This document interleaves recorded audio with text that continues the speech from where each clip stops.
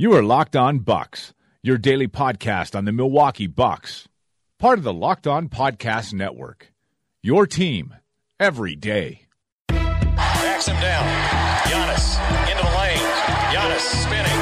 Fading shot. Up. Good for Giannis at the buzzer. Bucks win it.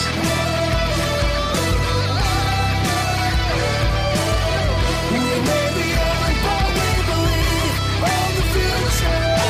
Bucks win it. We may be young, but we believe on the future. Bucks win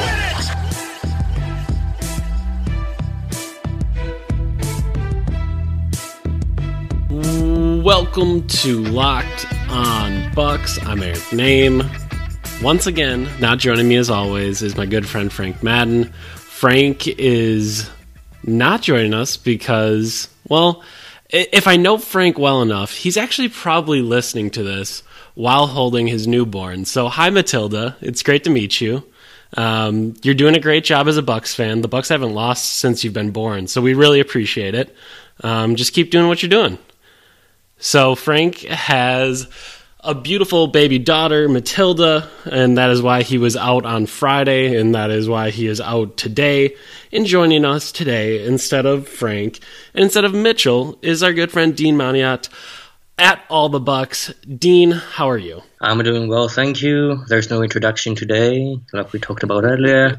There's going to be one next time, and I've got a song prepared. See, that is just excellent. I was honestly a little bit disappointing when you said you were coming down with a little bit of something, so you didn't want to like really ruin your voice by singing and getting really into it. So I look forward to the next time, but I also feel like this is a ploy on your part to make sure that you get it next time because I want to hear you do that. This is just this is a scheme to get yourself on the podcast again. This is public demand. I mean, there's like thousands of people out there that demanded that I come back to the podcast. And it took you so long to do it. And I mean, I'm so mad at you. Yeah, obviously, this is kind of a podcast done under protest because obviously I don't want you here, but that's okay. We're going to go through it.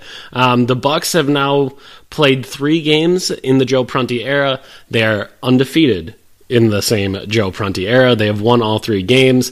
Obviously, we talked about it a little bit last week, but that first one against the Suns, I don't know really how relevant it was just because Prunty had taken over 2-3 hours before the game, so there wasn't really going to be any sort of time for adjustments or changing the way that you play or really anything like that. So Frank and I kind of stayed away from any details of that one, but now they had 3 days of practice, Tuesday, Wednesday, Thursday before their Friday game, and then obviously another day on Saturday before the Sunday game. So they've had some time to work through some stuff.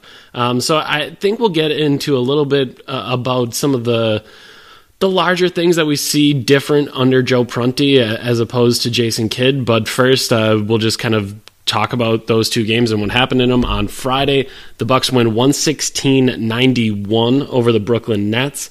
Giannis was transcendent, spectacular, brilliant, whatever you may want to say. 41 points, 13 rebounds, 7 assists, 2 steals, 2 blocks in 33 minutes. 14 of 20 from the field, 3 of 3 from 3, 10 of 11 from the free throw line. Just straight up ridiculous. I mean, he was pretty much Giannis from the first 3 or 4 games, and we haven't seen that in a while, and I was actually very happy to see him do that. Just casual Giannis, ridiculous numbers. And like you said, we haven't seen that guy in a while. We haven't seen him be able to just kind of have the ball all the time, score a bunch of points, and just take over. And I know I joked with him after the game that he's going to have to start asking for 8 days off between every game that he plays if that's what his legs are going to look like. But, man, he was really just all over the floor. And I don't know that he's openly disrespected a defender in a post-game press conference in the same way that he did with Jared Allen, but he mentioned something about how he told John Henson that if he can set an angle screen for him, that he should do it as much as possible because Jared Allen can't stop him. And it was just weird. Giannis doesn't really use people's names in post-game press conferences like that, but there it was like, yeah, I saw that rookie in there, and every time he was there protecting the rim, I knew I was going to be able to get there. So it was just kind of strange, but also just fun. If you needed an end of the drama and just wanted to watch basketball and actually see them get on the floor, that should suffice. Seeing Giannis go for 41. Yeah, I mean, if you saw, I tweeted out what devastated Giannis's stats were, and they were pretty nice. And the funny thing is, after I saw the post-game presser for Giannis, and he mentioned that Allen bit, I immediately went to YouTube and watched the Game 3 against the Raptors in the playoffs, where he totally dissed DeMar DeRozan. Yeah. About the 8 points and free throws. Oh my God, yes. That's like one of the few times he's ever done that. Yeah. So it was just kind of interesting to see that. Obviously, in that game as well, Middleton, a solid night, efficient night as well. 21 points, 9 of 14 shooting, 2 of 3 from 3, 3 rebounds, 2 assists. Bledsoe and Henson also in double digits, 14 points for Bledsoe, but 5 of 16 shooting, 12 points for Henson on 5 of 7 shooting. And just generally a very a bit strange game, just huge quarters by both teams. Milwaukee 33-15 in the first quarter, then Brooklyn 37-23 in the third quarter, which kind of set it for a fourth quarter that might be close, but not really close because the Bucks outscored the Nets 35-19 in the fourth quarter. They take care of business. To Sunday, 110-96. The Bucks take care of business there, and really, they do it with a big second quarter, a 35-22 second quarter, where they just kind of got super hot from three. Started off 7 of 10 from deep. The Jet came out. If you would have given me anything I could have predicted after Jason Kidd was fired, Jason Terry having his best game of the season and doubling his made shots for the season, don't think I would have guessed that one. Did you see how the bench reacted when he made it? I think the third one, they were going crazy. I mean, it was amazing. Everyone was doing their own specific dance. Like everyone was into it. So, and then obviously he brought out the actual Jet celebration. Like it was just kind of crazy to see him score 12 points and go 4 of 6 from 3, and he almost did it perfectly that he didn't have any other stats. He had 1 turnover and 1 foul. But other than that, zeros across the board. Just the threes, which is just perfect. But he gets hot. Sterling hits 1. Delly hits 1. The Bucks are 13 of 28 from 3 in that game against the Bulls. And that includes a 1 for 8 from 3 from Eric Bledsoe. So 1 for 8, you take that out, they're 12 of 20 from 3, all non-Bledsoe shooters. So just kind of, they were incredibly hot. The bench actually made an impact. They were able to put some points on the board, which is something that the bench has struggled with a lot this year. And then in the starting lineup, Giannis solid, not spectacular, 27 points, 11 of 19 from the field, 5 of 10 from the free throw line, 9 rebounds, 8 assists, a steal, and a block. Middleton, 20 points on 8 for 14 shooting, 7 rebounds, 5 assists, and a steal. But really, I mean, that was Giannis and Chris playing well, and then the bench kind of carrying the day. So, Lee, one interesting thing is that Giannis was, I believe, 2 of 9. With around 2 minutes to go in the first half. Yep. Then he made 2 shots and he finished the game, I think, 8 out of 10 from the field. I think that he didn't miss anything in the fourth quarter or something. It was insane. He was making some very tough shots. And those fadeaways, I mean, what are you going to do with that? It's the best shot in the universe. I love it. I mean, if he wasn't the best 3-point shooter of his generation now, following the Kidd firing, I mean, I would let him shoot that shot every time down the floor. Yeah, I mean, and it was funny. Someone at halftime tweeted me something like, that was such a strange, confusing out of sync, somehow still good half for the Bucks. And I said, like, when you have those kind of confusing halves, it's typically because Giannis is out of sync, and he was absolutely out of sync in the first half. And then in the third quarter, he just got loose. The Bulls gave him a couple favors by giving him some easy turnovers, and he kind of got into the game and got into the flow, and things started to go a little bit better. The Bucks ended up closing that one out 110-96. So those are very, I guess, micro looks at those two games. But I guess, Dean, what I kind of wanted to do was to go macro here and just attempt to think about some of the, I don't want to say trends, because 2 games isn't really a trend line, but just maybe what are some of the inklings we might have? What are some of the things we might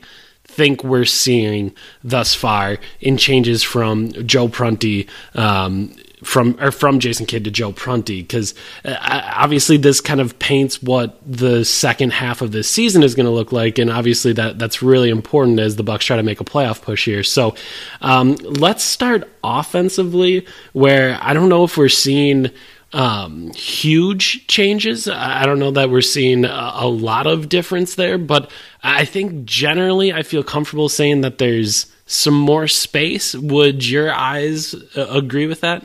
First of all, I want to preface this with one thing. It was so funny that all those wonderful followers that we have, like immediately after the game against Phoenix, were like, "Oh my God, he didn't notice any changes to the defense or the offense." And I was like, it's been 3 hours since How would that he be was possible? fired. What are they going to do?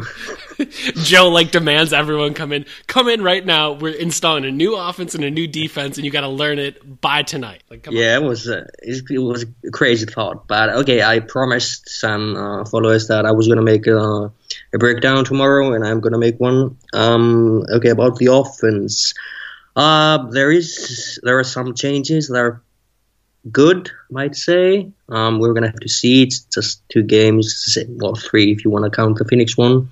There is more space on the floor, and that's due to the player alignment.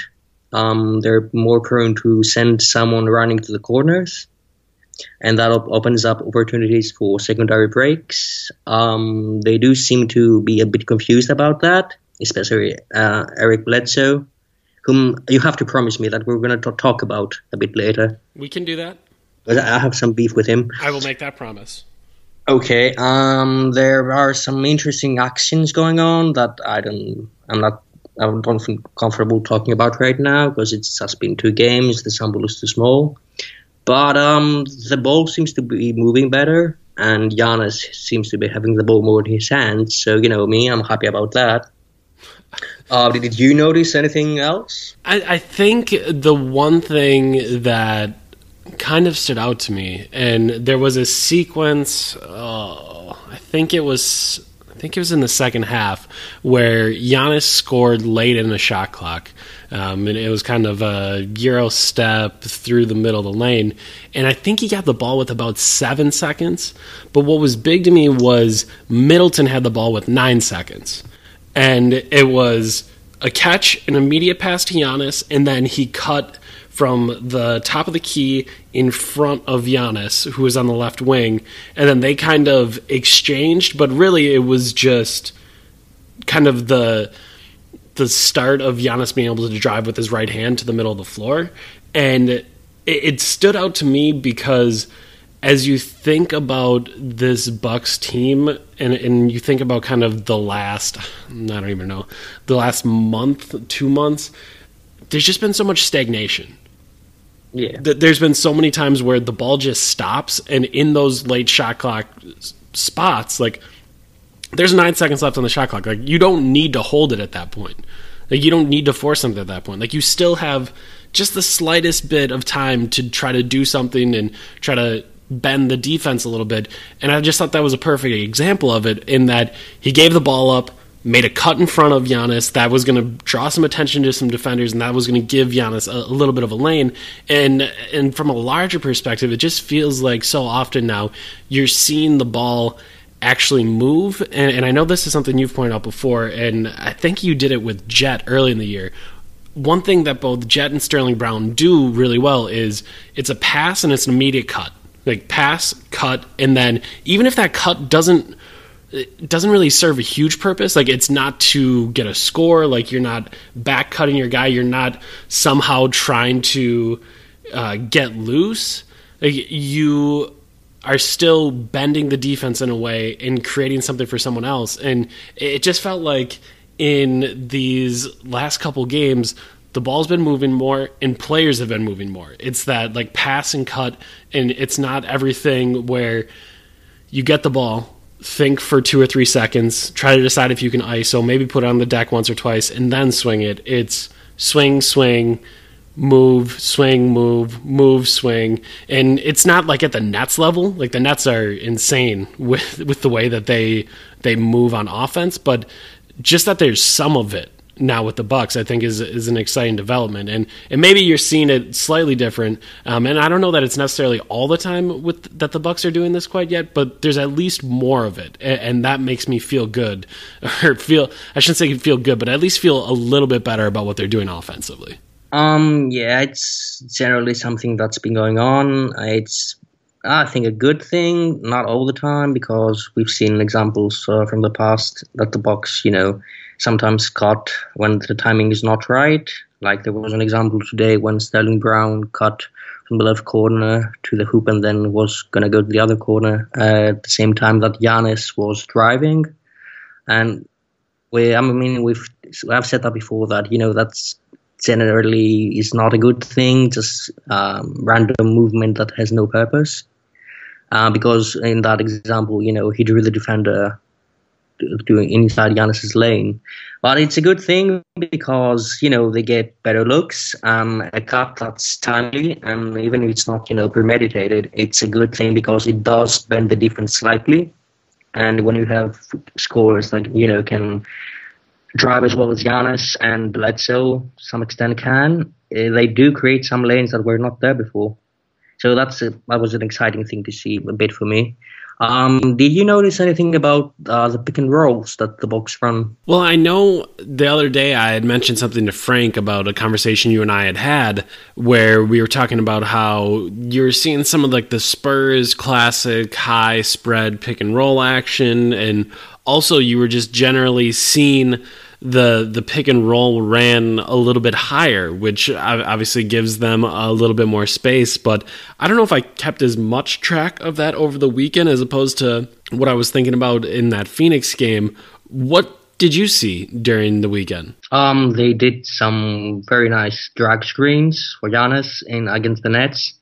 And for those that aren't aware of the term, drag screens are screens that happen in transition or semi-transition, when the ball handler is, on one of the wings and he drives towards the basket, and, someone is probably the center is going to, jump up and screen away from the basket.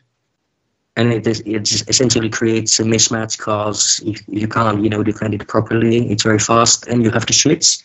And then the driver gets some space between himself and the center of the opposing team, if they switch the pick and roll. And that's how Giannis got to Allen against the Nets twice or 3 times, I think. That's encouraging to see. They do run some high pick and rolls for Chris Middleton, who I'm not sure they know what they're doing exactly yet. Because, they ran twice today, and it was in the wrong direction. I think he was headed left, and, he can't pull up that way. But there were some encouraging things. Oh, there was also another kind of drag screen. It was a step-up screen for Bledsoe that I noticed in both the Phoenix game and the Nets game, which essentially, gets him the same kind of space as they do for Giannis to drive and, miss shots like he usually does. It's funny that you mentioned the drag screens, because over the weekend I was kind of thinking a little bit about how in the past I've kind of seen John Henson as meh screener in that he doesn't have the bulk of a guy like Steven Adams or in the past with the Bucks, like a guy like Zaza Pachulia, where he's never going to be able to set these just bone crushing screens.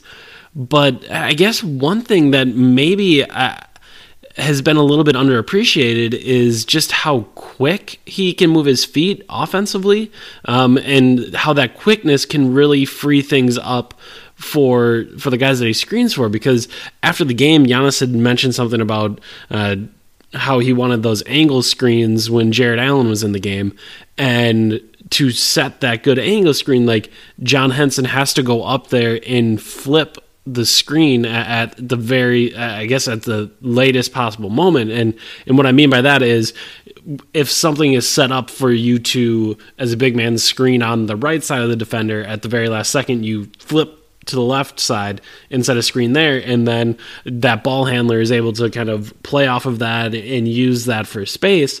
And when you saw, if you go back in the highlights and you look at that, I believe it's that big dunk that ends the first half against the Nets, you can see John Henson kind of wait until the very last moment to set that screen.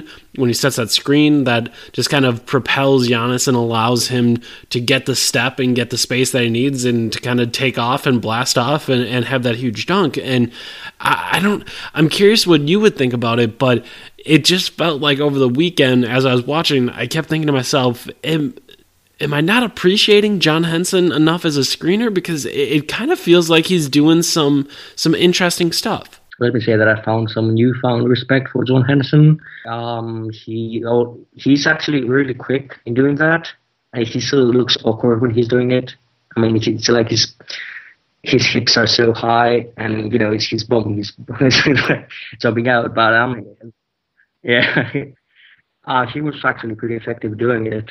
I think that when he decides that he's gonna set a screen, he's pretty good at it, but he half-asses it, most of the time, and that's something that they're gonna have to look at. I'm not sure I was quite ready to do this, but I again, at the start of the year, I had to kind of reconsider it, and now I have to reconsider it again, where maybe I wasn't thinking enough of John Henson as a screener and as an offensive player.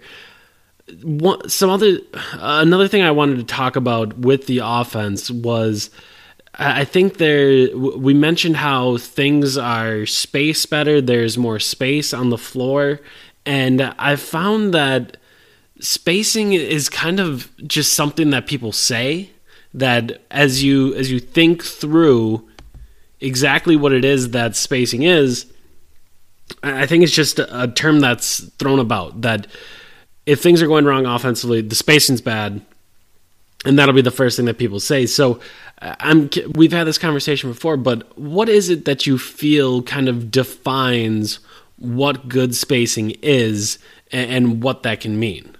Well, first, the most important principle of spacing is if you have someone who cannot shoot, let's say Giannis, although he's the best shooter now, you need to have people that surrounding him, the next positions. I mean, if he's on top of the key, the left and the right. If he's on the wing, on the corner, and on top of the key. And if he's in the post, the person directly across him and the one in the opposite corner. That's what creates equal distance between players, and it stretches out the defense. It's the concept of having outside-in gravity and inside-out gravity. I mean, Giannis in the post is inside-out gravity, and a shooter opposite him is the outside-in gravity. It's generally the idea that when you have players that the defender has to defend and he cannot drop off significantly from, it creates a gap between the players that a good driver can, take advantage of and get more easily to the basket. So far in the season, the Bucks have not been very good at that. I mean, I've tweeted out some images where I have a screenshot, and then I have there's something that's called the convex hull, which is essentially, a polygon that can fit every player inside without overlapping. And there's one amazing one I have that's there's 5 Bucks players in the right side of the floor, within like, I don't know, 15 feet of, all of them together in this polygon. To be fair, though, there was a lot of open space on the left side. Yeah, that was... I told you it's not how it works.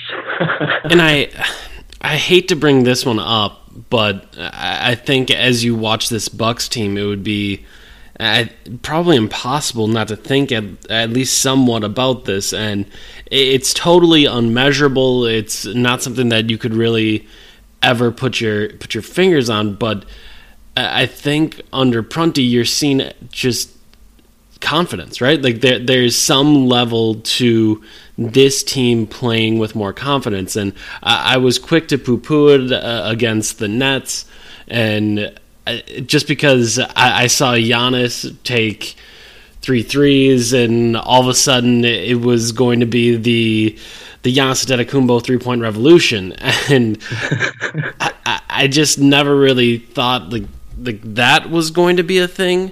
But I think as you watch this team, it's really tough not to think about the confidence that these guys are playing with. And I think that can be especially true of some of the more peripheral characters in this. When you look at a guy like Jason Terry hitting 4 threes tonight, and you look at Sterling Brown going 2 for 3 from 3 today, and you look at some of those fringe guys playing their roles and playing it well, and even to some extent Thon Maker, only 3 points and 5 rebounds for him today, but you saw him take shots confidently. You saw him get his hands on a ball, on a couple balls. You saw him get a block shot. Like, there was things there. And you think back to the Brooklyn game, talking with Joe Prunty after the game, he mentioned that we knew that Thon was going to be able to get certain looks in certain places, and we told him before the game to look for that. And you look at Thon that night, 4 for 8, 1 for 3 from 3, 2 for 2 from the line, so 11 points in 19 minutes. And it's not an incredible night or anything, but just the fact that before the game, he was a part of the game plan. Or if he wasn't part of the game plan, he at least knew, hey, these are shots that we believe in you and we know are going to be open for you and you're going to be able to take. Like, just kind of that idea of having a coaching staff that truly believes in you and is kind of giving you that bump of energy, that bump of confidence. Like, I hate trying to index that because I don't think it's possible to a large extent, but at the same time, I think it would be nearly impossible to try to deny it. I don't know. It just makes me uncomfortable because you just get into a spot where you can't really know anything for sure. This isn't something that's measurable, but when you look at this team, I feel like you do have to think that confidence is at least playing some role. Yeah, I think that confidence is a pretty big part of anyone, first of all, taking shots and making shots. And this is a byproduct of the ball movement we've been seeing in the past few games. I mean, you can see that everyone feels involved in the offense, and some players have taken a back seat. I mean, I think that Chris Middleton, following the Phoenix game, has taken, 13 shots per game or something like that. And he seems more, less involved in making the shots, in taking the shots, but he is involved in the offense. And that's actually pretty good for the players. I mean, if you have got Sterling Brown come in, and he played 26 minutes today, not counting the ones at garbage time.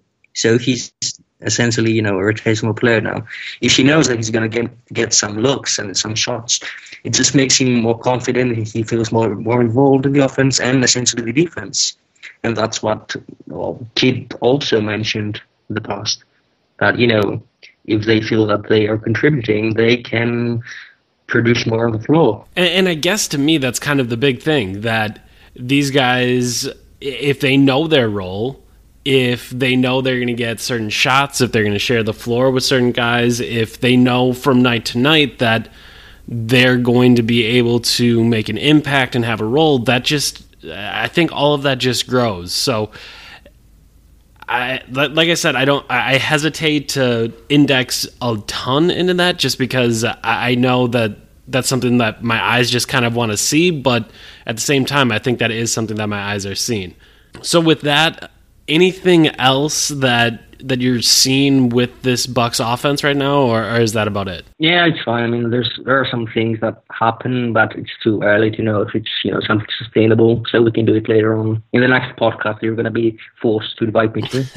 Well, is there anything that you can mention, I guess, without going into a ton of detail about it? Like maybe just some words that you're thinking about? No. Yeah, it's about some kinds of action that the Bucks seem to be running more than they used to.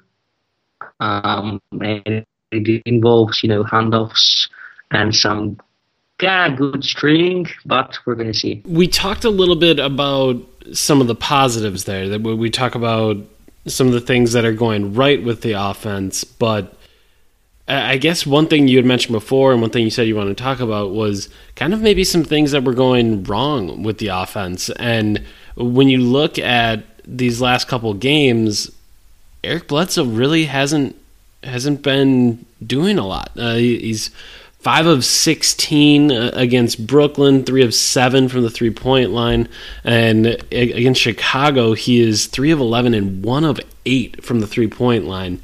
He does add 8 rebounds and 6 assists, but largely it feels like when we talk about Giannis and Chris and how they're getting more stuff in the flow of the offense and how the ball is moving more, when we talk about Bledsoe, I don't know if I feel that same way. A lot of the times it feels like he's getting his own stuff outside of the offense, and he's bogging things down and not taking advantage of kind of the offense that could be there. And I don't know, I'm just trying to figure out exactly what this means and why he would be having these struggles, because it just looks like for the last 10 games and then specifically in the last couple games, he's not getting the same sort of success and the same type of looks as the other two major members of the offense. Eric Bledsoe is someone for whom I was very excited when he was signed, and that's immediately cooled off in my head. I mean, I don't know what they told him when they traded for him. If they told him it's going to be his team to run, if it's going to be his show. But I think that lately he's been forcing many, many bad shots. I mean, he's taking some very, very bad questionable threes, in which they're out of rhythm and he doesn't move the ball much. He does set good screens. I mean, he's been doing that for the past 10 games. So that's a good thing for him. But I do question the fit that he has with this team, because he doesn't seem very inclined, to do the things that he's good at, which is break down the defense. If he has to break down the defense, and I think that he tries to get his shots, way too often, especially in the third quarter against the Nets. It was really painful for me to see. He took 7 shots, which were all bad. Not a single one of them were good, and that killed the offensive flow. Because if you have someone who, and Giannis does that too. He did in the fourth quarter in this game, and pretty much, also in the fourth quarter in the last game. But at least he gets to his spot, and he generally, evaluates a position and says, okay, it's down to 5 seconds. I'm going to turn around and, make this jump shot. Where Bledsoe is just, 17 seconds left on the clock. He's just going to pull up for a 3 after, sitting there for 5 seconds and thinking about it, which is about shot. And that's what, stops the offense and hurts the defense as well. Because then, the players that were not involved in this possession feel kind of left out, and they don't have the same, amount of energy and effort on the defensive end. Oh, I see what you did there. I get it. It's a jab. But that is honestly a really good point, because when you think about those other players on the floor, if Bledsoe takes a shot where the ball isn't moving, he's just dribbling, and then all of a sudden he takes a 3, as a teammate, are you really all that interested in getting him back on defense for that guy? Like honestly, I can kind of see why you wouldn't actually want to. I mean, back. He's had looking at it now in the past 11 games, he's shot 1 out of 6, 1 out of 6, 0 out of 6, 0 out of 6, 1 out of 6, 1 out of 8 in 6 of the 11 games from 3. And that's more threes than Chris Middleton takes, which is insane because he's a much better shooter than him. And they're all bad threes. I mean, if he gets a good look, I'm fine with it. I mean, he got, I think, a couple today and a couple yesterday from mostly from Giannis post-ups, after he got doubled. And they were good shots. I mean, it's fine if he takes those.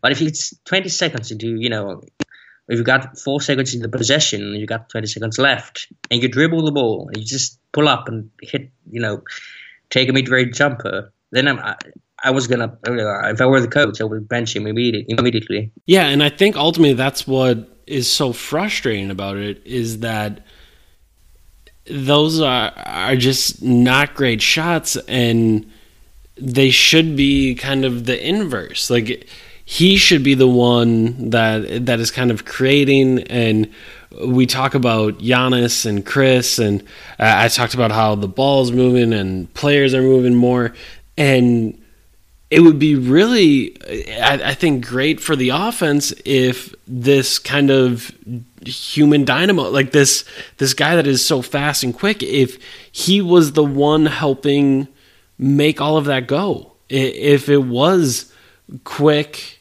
grab the ball, pass it, cut, get it back, dribble drive, kick out, and keep it moving with Eric Bledsoe, I feel like he's then attacking defenses that are already bent, and then he can bend the defenses even further, and then he's the one that's kicking the ball out to the shooters. Like, it's just so strange to see a guy that talented just kind of settle and slow things down when he should be the one turning it up even a further notch from what it is. What I can't understand about Eric Bledsoe is how can he be so fast and so quick with the ball and still bog down the offense so much, especially, in the second half games where he brings the ball up and it takes him like 8 seconds to get to the spot where he's going to make a pass or he's going to, they're going to set a pick and roll or something. And that's not something that you would expect from someone who's so fast, who could actually push the pace. Yeah, I mean, that's the big thing. Like, he is not the one that's getting it moving. It is other guys. And just thinking about what I was kind of expecting, it has just been so very different. I don't know if it's, I don't know if there's some issues with his knees, if it's health related. But it's something that I've been watching for, and I think that, it just magnifies the difference between Giannis bringing the ball up and, Bledsoe bringing the ball up. I mean, when Giannis does it, it's most often a pretty quick possession. It's something that's going to happen quickly. There's going to be, a screen, there's going to be some action, some movement, some passes.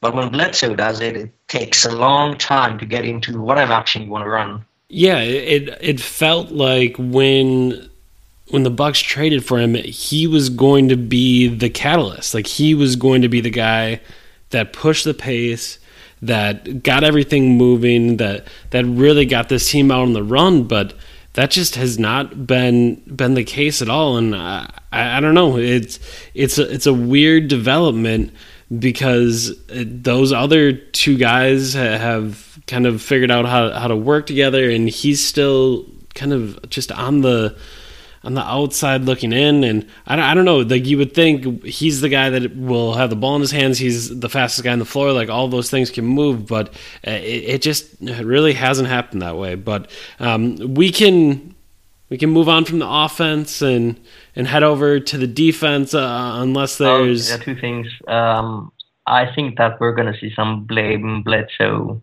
tags soon if things keep going the way they're going. Just wait, some what? Blame Bledsoe. Oh, okay, yeah. Like hashtag blame Bledsoe. Yes, yeah. I think I could see that going forward. Again, the second thing I want to ask you something. Do you think there is some kind of secret beef between Giannis and Tony Snell on who's going to pick up, a teammate first when they get on the floor? Seriously, I've never seen someone try They're like running so hard it's time. I think we're at a point where someone should tell Tony Snell, hey, there's someone that needs to get picked up underneath the basket when he has the ball in his hands, because he will blow by everybody. It will be layup after layup if someone just tells Tony Snell, hey, there's someone on the deck right by the rim. Just dribble in, dunk, and then you can pick them up. All right, let's move on to the defense. Obviously, we spent some time on the offense. I think with the defense, things are at least a little bit more clear. With the offense, I think there's still some questions to be had and maybe some things to figure out with exactly how things will go down. It's tough to tell after 2 games, but defensively, it feels like after these 2 games, you can kind of sense some patterns. Like you can kind of see that they are playing a little bit more conservatively. You're starting to see John Henson drop a little bit more. Are my eyes kind of messing with me? I know this is something that we had kind of discussed over the weekend in these 2 games. We talked about it a little bit, but I don't know if we ever really came to any sort of consensus. Yes, they are playing kind of like they did at that point of the season where they played, against Dallas and the Jazz. Nate Duncan, the friend of the podcast, mentioned it. I think it was the first quarter of the game today that the Bucks are very conservative guarding the pick and roll, and that I had the feeling throughout the game that the Bulls were getting, very hard shots. They were not taking any easy shots to make. It was Denzel Valentine who was making some insane floaters. What is up with that? Like, I felt like all he took was floaters, and when you look at his box score on the day, I think he's 8 for 12 on the day, 2 for 6 from 3. So subtract those 3-pointers away, and he's 6 for 6 from the field. And I don't think he got to the rim once. I'm pretty sure it was all floaters. I think they were all floaters at the same position. It were insane shots. They were very hard to make. But, he's a better version of Delly.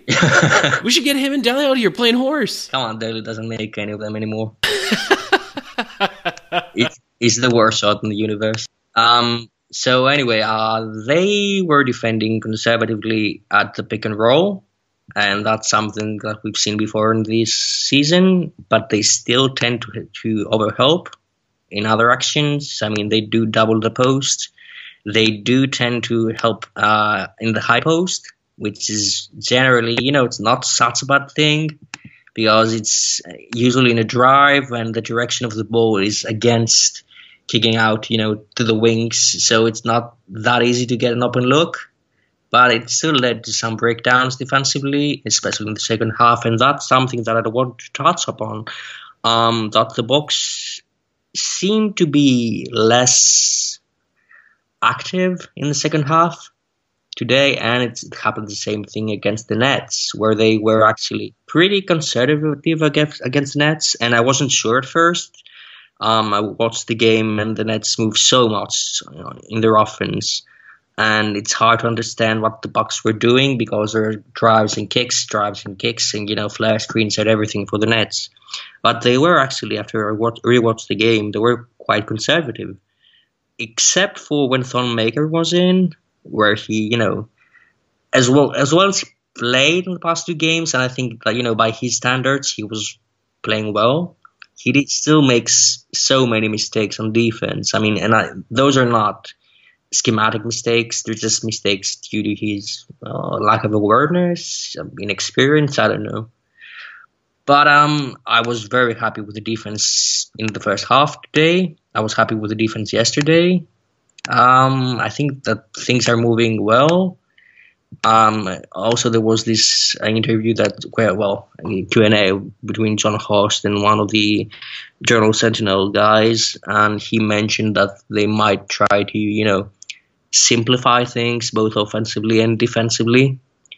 And it's partly what we're seeing on defense, but again, we can't be sure if it's going to, last. If they're going to go back to being more aggressive against the pick and roll, or especially, against specific teams. I mean, if they play against the Celtics, I expect them, to blitz Kyrie Irving, every possession. But we're going to see.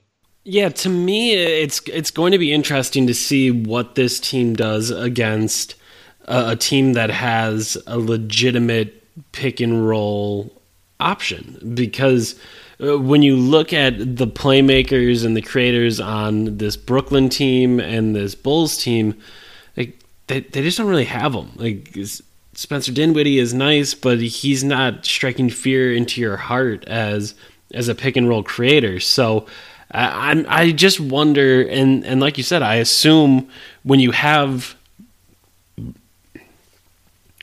when you see this team play a real creator and a real threat off the dribble, I assume you see them do some more of that trapping and some of that high hedging and some of those more aggressive tactics. Like, I think those come back, and it's kind of the same thing with Chicago. I don't think anyone on that roster really scares you. You're fine with going under a ball screen for Zach LaVine when Zach LaVine is 0 for 9 to start the game. And I think you think the same thing about Jerian Grant, Justin Holiday. I don't think those are guys that really strike fear into your heart, but as you face a guy like Kemba Walker, or you face a guy like you mentioned, like Kyrie Irving, like I do wonder how much all of that begins to change, because you have to assume that they will go back to some of that, and it's just going to be interesting to watch and see how that fits into maybe some things that are more conservative. Like, how will that pair with some more conservative defensive philosophies elsewhere? So I think, to me, that's really when things become interesting. What has, though, excited me as we watch this team play more conservatively is it's kept John Henson close to the rim, and he's obviously a little bit on the slender side, and we've talked about his quickness on the offensive side, so he can do some things defensively where he moves his feet, and he's okay at those things. I don't know if he's great at them, but with him being able to stay near the basket, I just feel like that's a place where he can really use his length. I feel like you're really getting a lot out of John Henson when you're kind of able to let him stay by the rim, affect shots, and he can really do some damage from there. And that's what this more conservative approach has sort of allowed him to do. And I feel like you're getting a really... and again, this is the second time I'm saying this in the podcast, just a guy that maybe I've undersold in the past, that he is able to be a little bit more successful, and he's finding some success. Actually, what's more exciting to me is that John Henson has shown actually pretty good skills at switching to smaller guys. And I wasn't expecting that at all. I mean, they did switch a lot today, and it was mostly evident against Markkanen and Mirotic, because they had Dele or Bledsoe on them, and Henson had to guard, I think, Grant or Holiday, and he was doing a very good job at containing them, and that's not an easy thing to do if you're big. Yeah, we'll have to see how they use Henson going forward, and kind of what they start to do, and the changes that they might make. And I guess one thing that I found interesting today was that though they moved to something a little bit more conservative, the help still seemed to be over-aggressive. There still seemed to be some of that over-helping, which we've talked about, and there was multiple times where you would see, and I mean, this was some of their best guys. Like, it was Giannis, it was Chris. I think there was a time where Tony Snell did it, and it's just something I wrote about it, I don't even know at this point, 2 years ago, 3 years ago, at Brew Hoop, about Chris Middleton and overhelping, and I had written it mid-season, and I wondered, is this something that he could fix in this season? And I guess that's kind of the question I pose to you, is these Bucks players have sort of been conditioned to overhelp so much that they really do try to load up the strong side, and they do really try to show a wall to an extent that hasn't really been necessary. Like, there's just so many guys on one side, and then they'll skip it over the top. And I guess, is there relief coming in the sense that maybe some of those overhelping habits will go away, or is that going to be a longer process? Because again, it feels like when I say these things and when you watch it, you can just say, okay, don't do that anymore. But these are things that have kind of been ingrained in these guys' minds for years at this point. I think that it might take a long time to do that. You might want to start off by, stopping at specific kinds of plays, like, you direct the players to stop helping when there's a post up. Because at some point there was, I think it was Giannis again who was against Markkanen, and there was help behind him, and it was completely pointless because we've mentioned in the past that Giannis is an outstanding post defender. He doesn't need the help. Yeah, I would trust him against Robin Lopez, who's a heavier guy, but Giannis knows how to position his body to stop post-ups. And even if they do get the post-up, it's fine. It's the worst play in basketball. But generally, I think that, you have to take it step by step. You have to try to tone it down a bit at first, and then progressively, try to eliminate it, and just, help when it's actually needed. When there's a breakdown, that's, on the point of attack, and it's on the right side of the floor. There's not one pass away that's going to be an open 3-point shot. That's when you can help. It's going to take some time, I think. And I don't even think that's that necessary. I mean, I think that the Bucks are skilled enough and long enough to, if they're conservative against most actions, and I mean, today the Bulls could get nothing out of the pick and roll. They just stopped running pick and roll at some point in the second quarter. It's more, acceptable to have a defense that, okay, we're going to overhelp here, but it's not going to destroy us. It's not going to give this huge defensive rating, like I tweeted out like a couple of weeks ago, how much the Bucks defense gives up when they trap, which was an insane number. It was like 145 points per 100 possessions. And the funny thing about that is that it wasn't actually the expected point per possession, outcome for these traps, but it's just those shots that the Bucks were giving up, where if they had such a high expectancy, they were either threes, which means that if the shot is made, you get 3 points, or there were shots at the rim, which were very high value shots. So, statistics say that it's more, there's a higher chance of having a shot that's good go in than having a shot that's not good go in. And it's not just, field goal percentages. It's that if a shot that's, that might give you 3 points, it's going to give you 3 points more often than not if the look is good. So that's why it was consistently higher numbers than the expected value. And the expected value was also, disgusting. It was like 115 points per 100 possessions. Hopefully we continue to see something like we saw on Sunday, where they are forcing some of those mid-range shots, and hopefully it all continues. Anything else about the defense that you wanted to touch on? I don't think so. I'm just going to give props to Thon Maker for actually, being good defensively today when he wasn't making mistakes. He had that, I think he had a couple of steals, and one was very nice. It was off a switch where he, totally jumped on the pass, and he wasn't overexcited or playing too fast like he usually does. It was on point, and, it was what you would expect from someone like Thon Maker. It was, a long guy who is actually mobile, not fast, but mobile, but who can affect plays. And when Thon, stays on his feet and doesn't move around like a crazy bunny, he can be a very good defender. And to be clear, when Dean mentioned jumping on a steal on the ball, that wasn't to say he was literally jumping in the air. That means he had stayed down and he was down on his feet in a stance, and he was in a position where he could make a move at the ball. Someone tried to throw a pass to his side, and he was able to reach out and touch it. So, like those type of things, if Don is low in a stance, all the excitement about his agility and his quickness, and his length, that can all shine through. But if he's jumping around like crazy, he just is not a great defender. So, I think that's going to be it.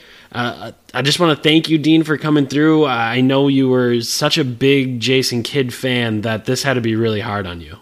This is me being devastated. I just did it because it's my job. I had work to do. I had good coaches, though, so it's all good. All right, Dean, that is going to be it for us for tonight.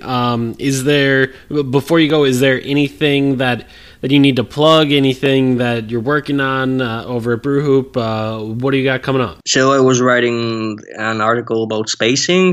Then I stopped because we were playing around actually together, designing some plays that might work for the Bucks. I released one set that was pretty, experimental. Oh, yeah, and there's one more set that's going to come after this spacing article. That's going to be Eric Name's ideas. So you should, check it out. It's going to be great. Oh, so enthusiastic, Dean. Really selling that you're going to like my ideas. I really appreciate that. Just one last thing I forgot to mention. I'm going to be at the roundtable on Hoop Mag. It's a great, little thing where they gather many people from the NBA sphere, mostly Twitter, and they ask some questions, and I'm going to be on that next edition. All right, that's the Hoop Mag Roundtable. I think that's ran by Josh Eberly. I'm not 100% sure how to pronounce his name, but he always does a really nice job with that, and always a good way to catch up with some of the people in the NBA Twitter sphere and kind of take a look around the league. So be sure to check out all that stuff that Dean just talked about. Thanks for listening through this. Thanks for listening, and Dean, thanks for coming on the podcast. And that's going to be it for us for today on Locked On Bucks. For Dean, and I guess for Frank, and for Matilda, I'm Eric. This has been Locked On Bucks. We'll talk to you tomorrow.